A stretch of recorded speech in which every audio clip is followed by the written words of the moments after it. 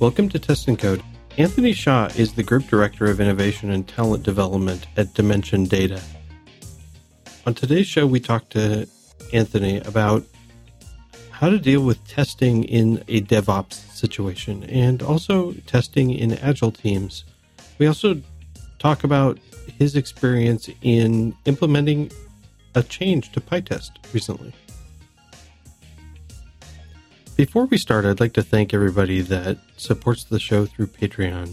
I also want to thank people that are continuing to buy the book Python Testing with PyTest, which also supports my continued efforts in this podcast. I really love it when I see reviews. I want to pull out an excerpt from one of the reviews.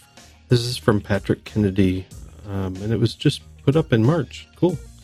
Here's an excerpt. I learned so much about using PyTest for testing Python projects from this book. I had previous experience using the built-in unit test module in Python, but I had not used PyTest prior to reading this book. After hearing lots of great things about PyTest, I wanted to learn about this testing framework, and this book is exactly what I was hoping for. I've since taken this knowledge and applied it to testing a Flask web application. Excellent book, and I highly recommend it to anyone wanting to learn about PyTest. It's my favorite testing framework. Thank you, Patrick.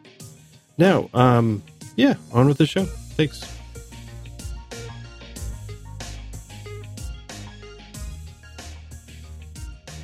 Hey, Brian. Hey. Is it fairly late at night where you are? It's 10. It's not too bad. Okay. I know who you are, but introduce yourself anyway.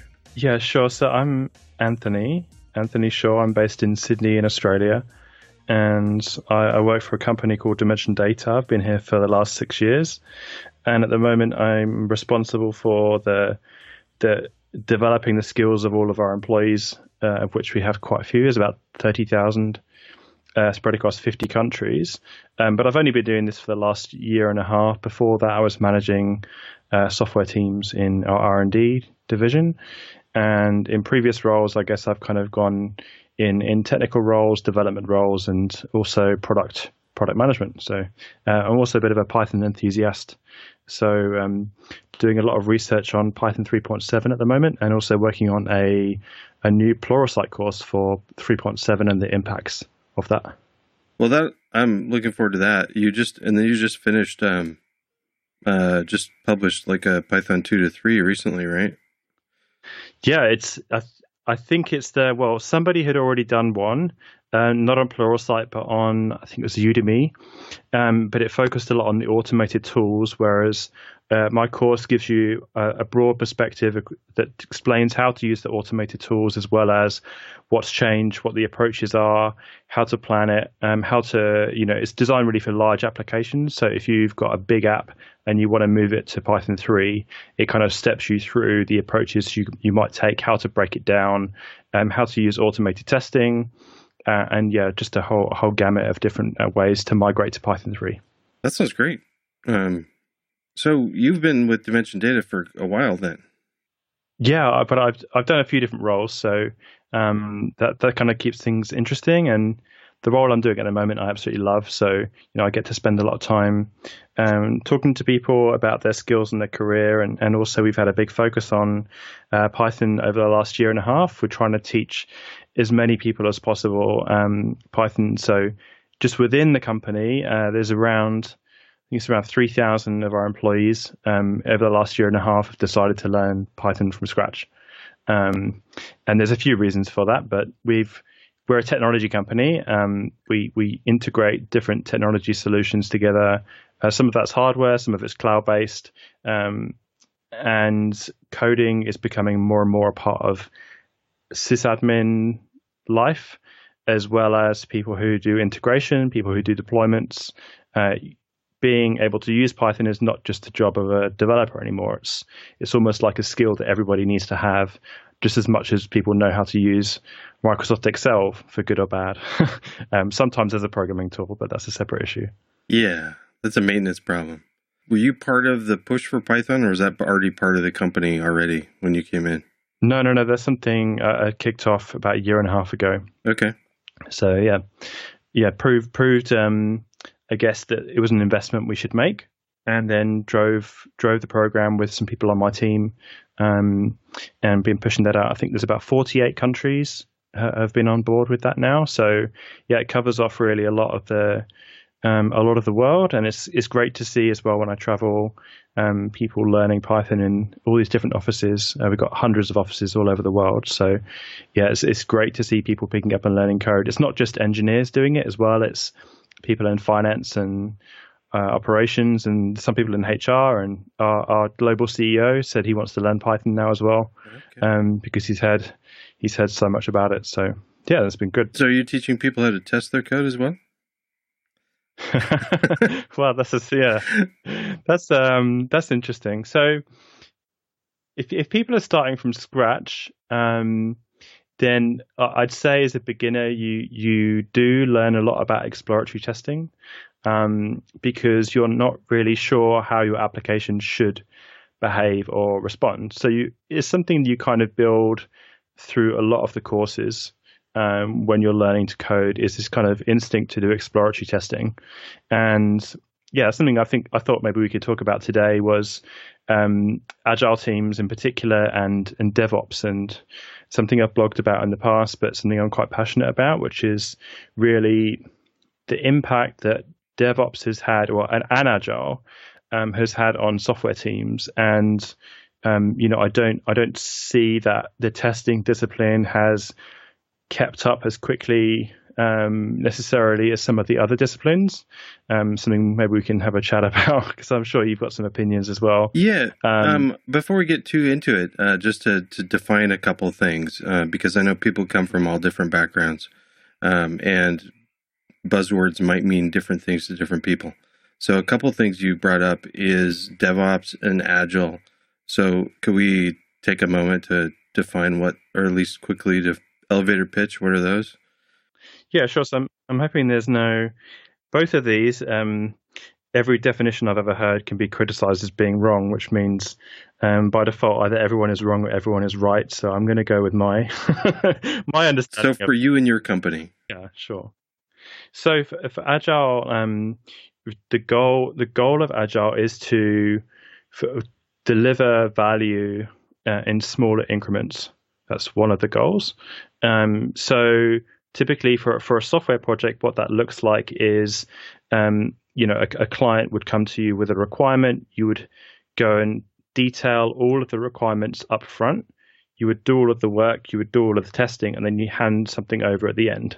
So that's what was typically done in a waterfall style, what you would learn through project management as being a waterfall project or a Prince2 project. And Agile, one of the ideas with Agile is that requirements change all the time. And also situations change, teams change.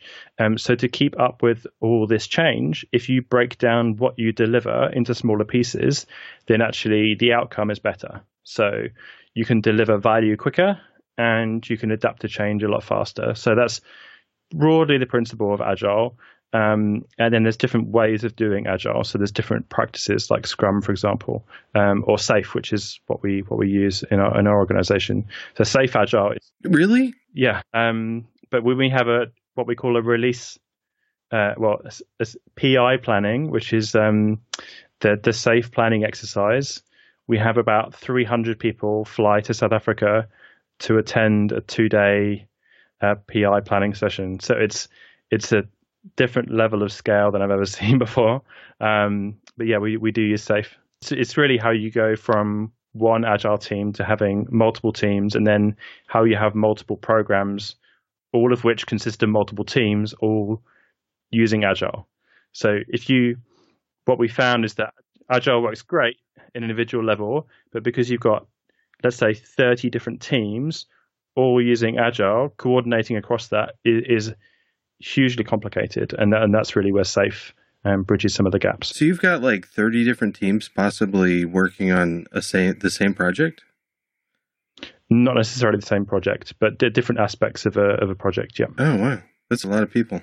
Okay, I get why that's a different complication than I normally think about. I like the definition of Agile as even just delivering value in smaller increments. That's and then learning from it, doing a lot of learning. So DevOps, what does DevOps mean to your company?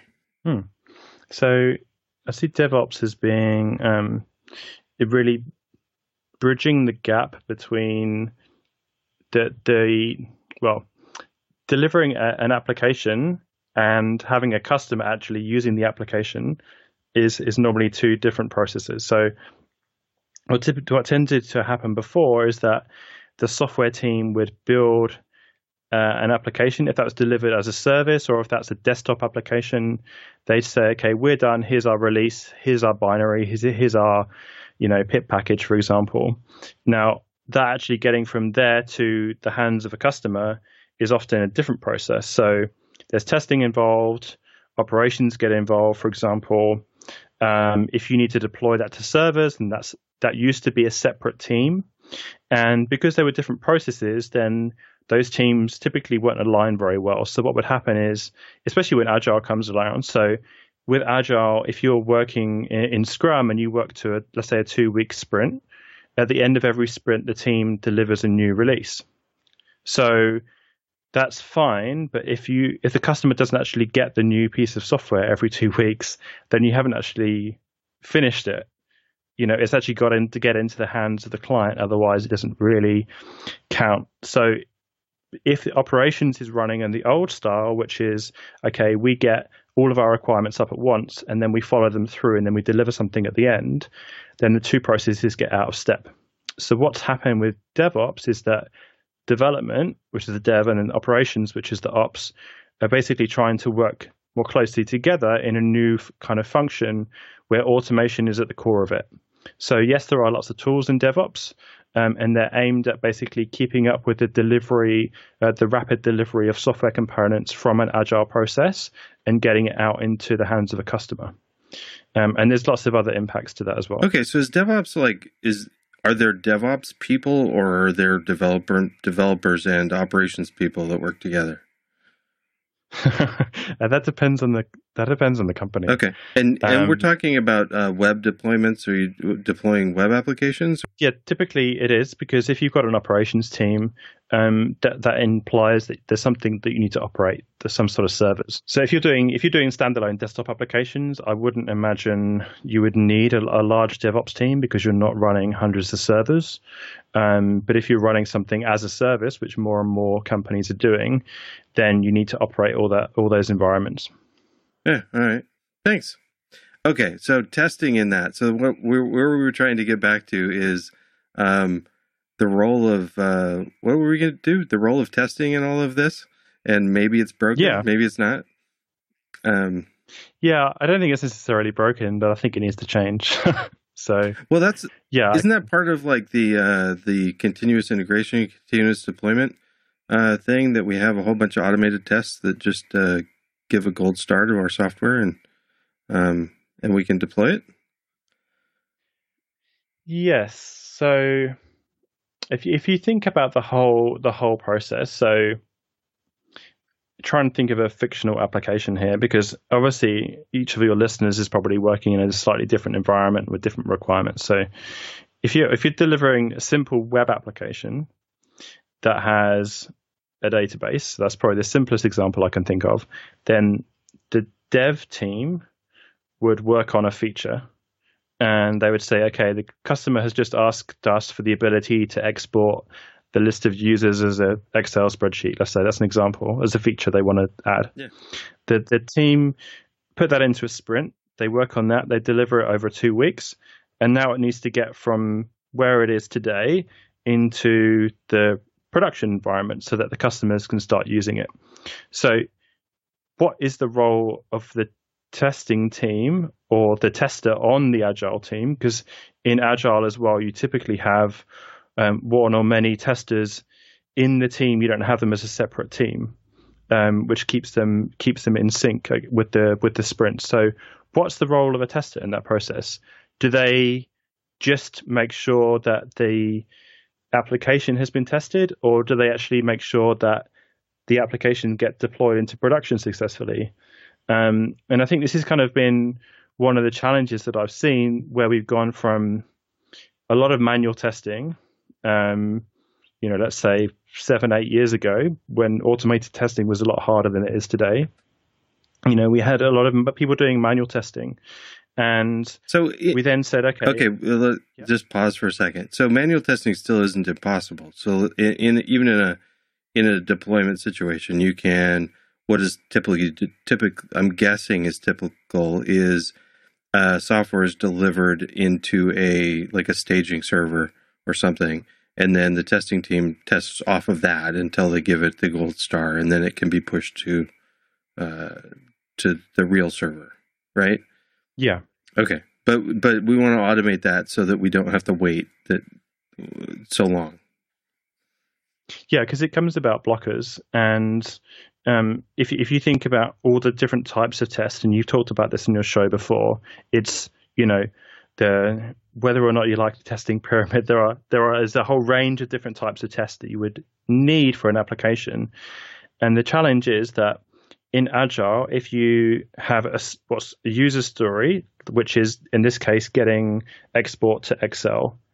Now, think about all the tests that have to be changed as part of as that user story being finished. So let's say you've got load testing, you've got some security testing, you've got some UI testing, you might have accessibility testing as an example, and you've built up as a tester all of those tests over the last couple of years.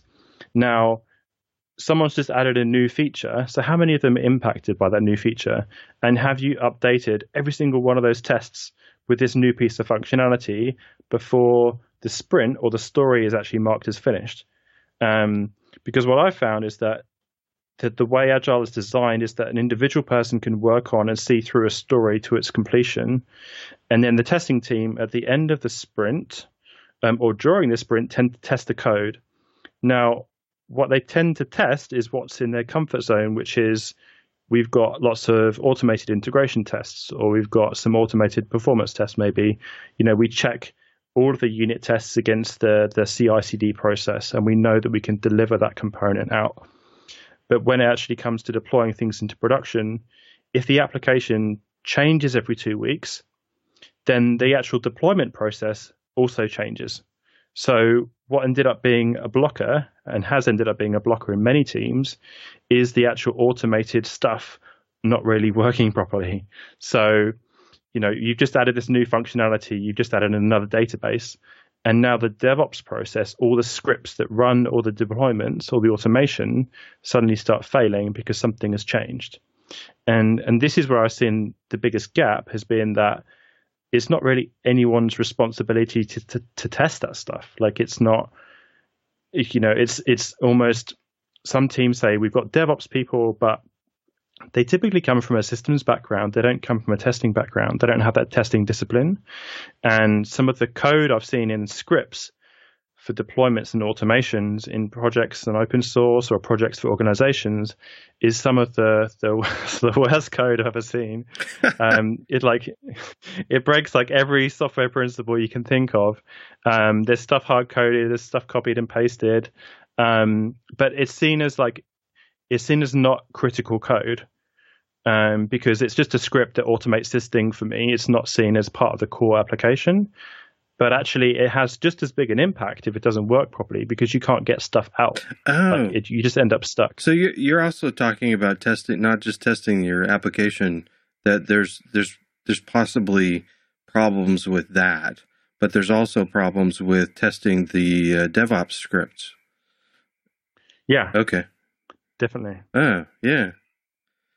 I think but those are hard to test, right? I mean, they are really hard to test. Yeah. And there's not really any tooling for testing them either. There's not. Well, sure. But they've. Why not? Yeah. I mean, it's can you manually test it? It's frustratingly slow. Like if any of the listeners have ever, for example, used Travis CI, which is a service that's connected to GitHub, and whenever you commit changes to a branch in GitHub, it will go and run your tests in different Python environments. Now, if you've ever tried to change the configuration of Travis CI, it's a really frustrating process because you make one change to the YAML file, you check it in, you wait 15, 20 minutes to see if it works. No, that wasn't the right syntax. You go back, you change it again. It can be really frustrating because the consequences of it take so long to see the impact. And if you think that's just as Travis, whereas for a big project, then there actually being issues with the automation scripts that deploy the application can have a knock-on effect of hours or days in some cases, because the deployment can become so complicated. So why would it take days? Is there really that much steps? It depends what you've changed. I mean, let's say Microsoft have their Office 365 service, and they claim that they do releases. What was it? 200 times a day or something. They do a release in Office 365. So is there Microsoft's email as a service, Microsoft's instant messaging as a service, all of their Office productivity applications are deployed in the cloud as a software service that you can subscribe to, and lots of companies do use Office 365. Now, Microsoft say that they do 200 deployments a day or something ridiculous to the cloud environment. Now, that's when things are not changing that much. But if they go in, I don't know, let's say launch a new data center in the middle of Ohio, that's not going to take 2 minutes to deploy for the first time. Right. That's probably going to take a lot longer. Okay. And it's all those other aspects, I guess, that become tricky. Yeah, I don't know. The answer, you're not really asking me though. You're just pointing out that this is a problem. Yeah, I'm not asking you for an answer. It's okay. I don't think I haven't seen an answer. Like I've read a couple of books on. So, for example, when we initially started rolling out Agile, reading a few books on Agile testing, and how should you structure a testing team or testers within an Agile environment. And there were different schools of thought in terms of how this should be done. One was that you have a sprint, and then the outcome of the sprint is the release, and then the testing team works basically a sprint behind the development team. Doesn't that just sound just like waterfall to you, or is that just me? Yeah, I can hear in the background all these Agile people screaming into the night about how bad that is as a principle. But in practicality, that's what happens in a lot of teams, because a lot of things come together on the last day in a sprint, and it's in a testing environment, you don't want things to be changing as you're testing them. Like that makes it a lot harder to test something if people are still working on the code. Well, what happened to test first? Yeah, that's a good point. Well, I mean, the test first for the developer. So if you assume that all developers have got a testing, first of all, have got a responsibility to test as part of the development of a user story. So in order for a user story to be finished, they need to have developed some level of testing to mark a story as done. And this is referred to as the definition of done sometimes in Agile processes. So you have, as a team, you agree, okay, you can't mark something as finished unless you have deployed it to staging, made sure that you've got a certain level and quality of unit tests, made sure that you've updated any integration testing requirements. And let's say, for example, you've also run one of the security scans or the security checks on it, because that's also a big piece. But that then puts a lot of the responsibility of testing onto the developer. Right. And then where does the testing discipline come in there? Do you teach all of the testing discipline to all of the developers, or do you have people that specialize as testers? Both. I think both is the answer. But I'm in the minority here. But I'm just an outsider. I'm an insider looking at the rest of my discipline, going, what the hell, everybody? So I don't know so have you read Pragmatic Programmer? I guess maybe Maybe it doesn't. No, I have not. Maybe it doesn't matter if you have or not. But one of the ideas is I can't. Scrum has a spike or something, right? And a spike is like I'm not going to write tests for it. I'm just going to like play around with something, and I'm not going to worry about corner cases or a whole bunch of error conditions. I'm just going to see if a technology works all the way from the top to the bottom. And the pragmatic programmers have an idea called the tracer bullet, which is similar, which is kind of like a happy path test, which means like for it's not necessarily a system test or a unit test, but it's like the thing I'm responsible for, like a happy path case, like all the way through from the whatever interface I'm programming to down to getting it done, and at least one case works. And so that's the part where I think those types of tests are good for developers to do, because they can use those instead of doing repetitive simple tests to make sure their stuff works. And then so if I think of it like a tracer bullet or a skeleton, so the developers build the scaffolding of the test, or the trunk of the tree, and then a test team can take it further and push out the corner cases and do more analysis for like all of the use cases, and making sure that all the corner cases are hit and all the security's done and all that stuff. And I think that totally works in parallel to me. Because I still like this idea of test first, this idea that testing can actually make developers faster if we get the tests done like right away. Like as soon as the developer says, yeah, this bit of the API, I'm pretty sure that this is solid. And so we write like a skeleton test through the system to make sure that works. And what I mean by through the system is different for every team. Like, I don't know if anybody that's heard me talk about different levels of testing. I'm a proponent for really system level testing from the like API down to the hardware. However, for most of the tests.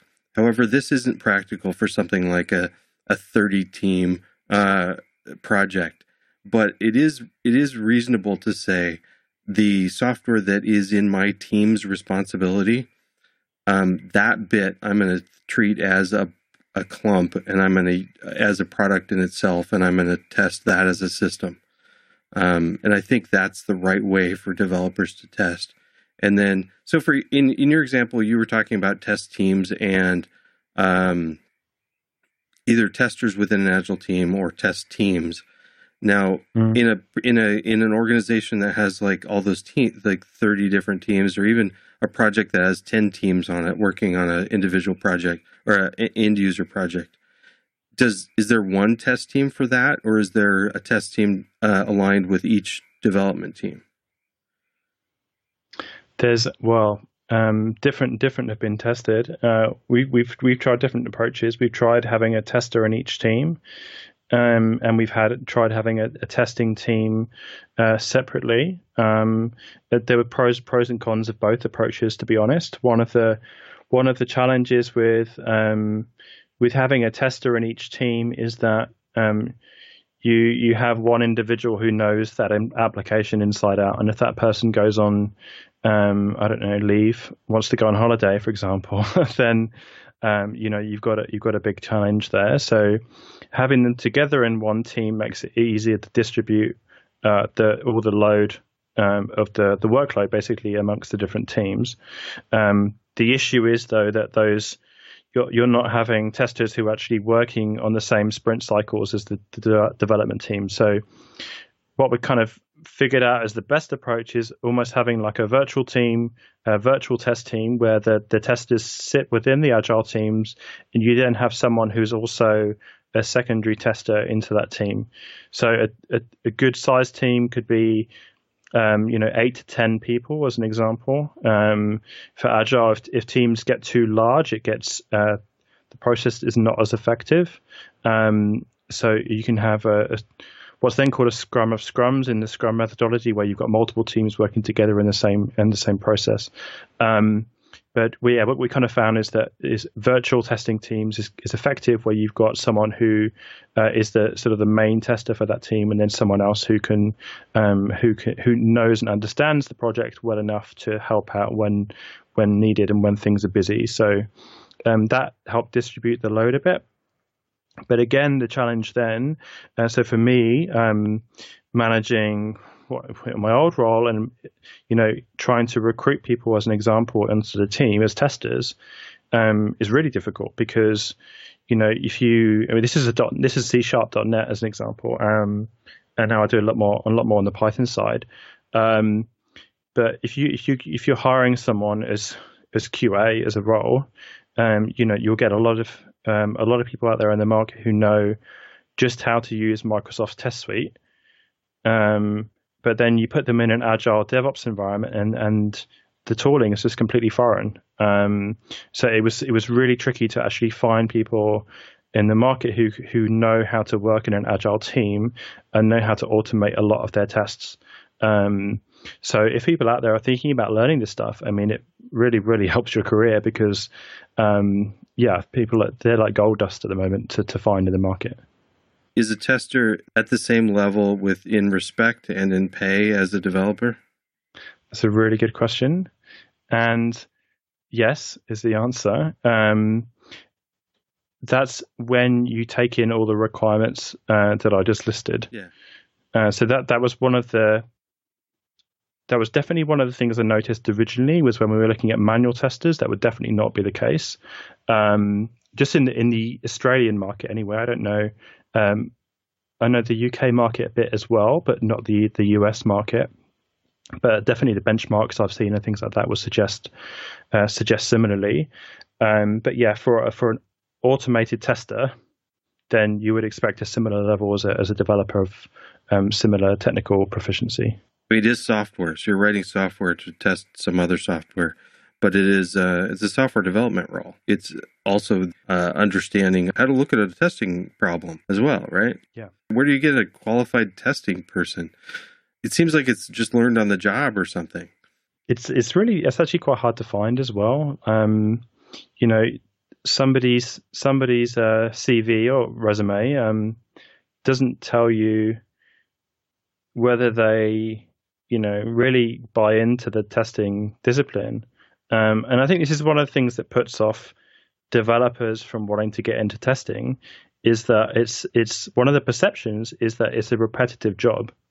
Right. And I think that points to some of the stuff we've been talking about, which is if you're not automating the stuff that you're testing, then yeah, it could be pretty automated. Like I think about my first ever, I say job in air quotes, like I was, 14 years old, and it was 2 weeks of placement as part of the school.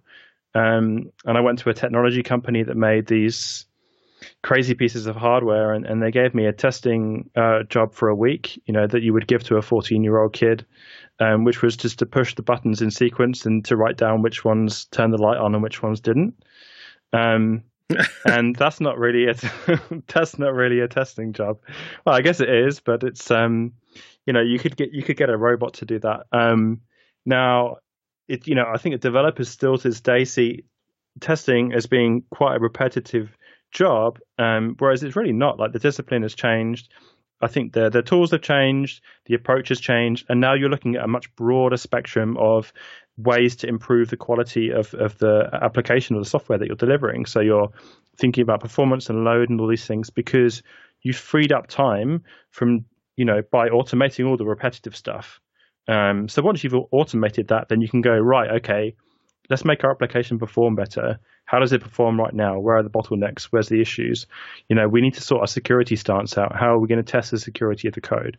And that's where, good automated testers really demonstrate and prove all their value, is by actually automating all the monotonous stuff and then actually working on all the high value stuff for the team, which is, actually improving the quality of the thing we're delivering. Yeah. And the high value stuff that you just described sounds like the requirements of a system engineer with extra requirements on top of that. So a lot of the testing philosophy and training is considering that there's a black box and some requirements.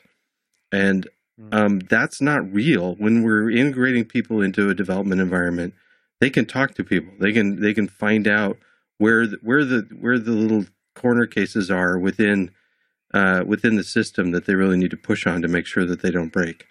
But one of the things I really liked is that you brought up the notion that exploratory testing, when you're doing some of these DevOps scripts, just trying them out, that is testing. It's not automated.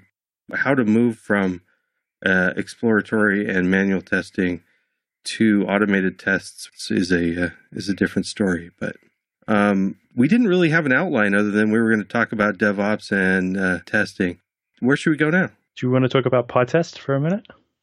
And that's a favorite topic of yours. Oh, yeah. You've been involved with PyTest a bit. Yeah, I finally got my first contribution merged. So I'm quite pleased with that. Yeah, so tell me about that. So, I said I'm working on another Pluralsight course for Python 3.7. And one of the new features in Python 3.7 is that there's a new built-in breakpoint function. So currently in Python, if you want to insert a breakpoint, you can import a debugger like PDB, the built-in one, and you can call pdb.setTrace. So probably a pretty familiar pattern to people is to just type import PDB semicolon pdb.setTrace whenever you want to stop the code and try and figure out what's going on if you can't reproduce something successfully in a test. Now, what was outlined in 3.7 is that, first of all, that's really, really unintuitive, especially if you compare that with other applications. Like if you're learning JavaScript, for example, the way that you insert a breakpoint in Chrome, which is normally how you'd, or one of the browsers is how you'd execute things, is you just click on the left-hand side of the script and it will insert a breakpoint. So, for Python, I think it was a bit of a downside that it's harder to put breakpoints into code. So what they proposed in 3.7 is that there's a new built-in function just called breakpoint. If you do nothing other than type breakpoint, open and close parentheses, it will call PDB and it will do the same thing as pdb.setTrace. You can, as an environment variable, now actually say what you want the hook to be in 3.7. So if you use another debugger, like PUDB, which is just a nicer version of PDB, then as an environment variable, you can set that as your default debugger. Then if you've left breakpoints in your code, it will use that instead. You don't have to import the right one. So I basically explained that in my module, and I thought, well, I've not actually written any code using the breakpoint function, and I kind of want to see how this works. And I thought, okay, let's see how it works in PyTest. And then I just found an issue in the PyTest project saying, oh yeah, we need to support the breakpoint built in. And I just put my hand up and said, please, can I do this? And they said yes. So I just built the functionality. So PyTest will now support the built-in breakpoint. So PyTest has its own version of PDB because PDB doesn't really work very nicely inside PyTest. You'll never actually know this unless you've read the PyTest source code because it kind of happens in the background. But when you run PDB, it asks you for commands so you can explore things. But PyTest actually overrides the standard input and the keyboard terminal for various reasons. But so they've basically got their own custom PDB, which is wrapped whenever you call PyTest. So the contribution I made is basically to make sure that if you call breakpoint, then it works nicely inside PyTest. And also if you run --PDB on PyTest, then that works as it should do.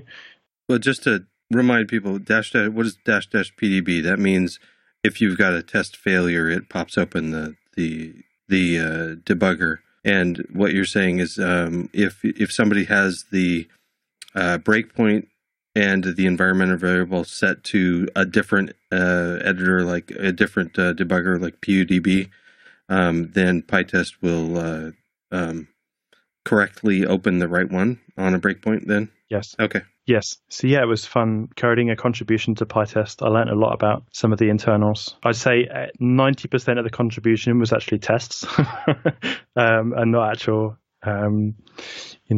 significant changes. So it was really ended up being quite complicated figuring out how to test PyTest from PyTest, if that makes any sense. That's one of the first things I learned about PyTest is how to test PyTest with PyTest. It's pretty interesting that they do that. And there's this ability to, within a test, run another PyTest session. Most of the time was spent in testing, really? Yeah. Okay. Yeah, and trying to figure out how to simulate different scenarios that might occur. Like people not having Python 3.7 in the first place. Or also assuming that in the future PyPy 3 might implement this feature. And then, yeah, I was really kind of paranoid about contributing to something that's used this frequently. I can't imagine people would be very happy to see PyTest not behave the way they expected. So, yeah, I kind of went double, triple checked everything before I made changes. So how was the, since I want to try to encourage people to contribute to PyTest also, because even though PyTest is used like by so many people, the team working on it is really not that big compared to compared to other software projects that are used that widely. More help is always needed. Good experience. Would you do it again? Yeah, it was a great experience. The team was super helpful. They do, I don't know what the technical term is. It's informally known as helper commits, where someone called Bruno, who's one of the core developers on PyTest, actually committed stuff to my pull request to show me how it was supposed to be done. So in particular, had a few questions around how you should write a test to test PyTest itself in different scenarios. And he, committed to my pull request to actually demonstrate and fix, because it was easier than just trying to explain it over comments. But yeah, the thread is quite long. There's a lot of discussion. The first thing I did is outline what I thought the behavior should be before I wrote any code, and then tried to get some agreement. Okay, this is how you would expect it to behave? Once everyone has agreed, then started putting together the code. And then writing, tests to cover all the different scenarios. But yeah, super easy to get a pull request committed and in for what is probably a bit of a complicated change. So it was only a small change, but it had a few consequences. And this comes off the back of just contributing to the TOX project as well. A couple of months ago, I'd committed something a bit more obscure.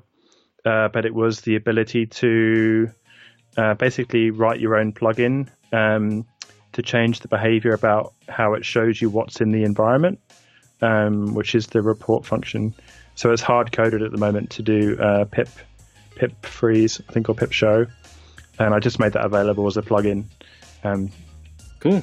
We've talked about quite a few things. One of the things I want to talk about also is you write a lot. You do quite a few Python articles on Medium, and I don't know if you write other places. Do you only write on Medium? Yeah, it's only on Medium at the moment. And then I publish some of them onto some article sites like Hacker Noon. So it has quite a lot of developers and stuff read that. So yeah, it's just purely for fun. This isn't part of your job role or anything? You just... No, not in the slightest. Okay. This is something I just do when I'm bored or curious, or both. Okay. So yeah, I just kind of think, I wonder how this works, and then just basically try and pick it apart and explain it to people. I got nothing else, man. Just thanks for coming on the show. Well, yeah, it's been a great discussion. Thanks, Brian.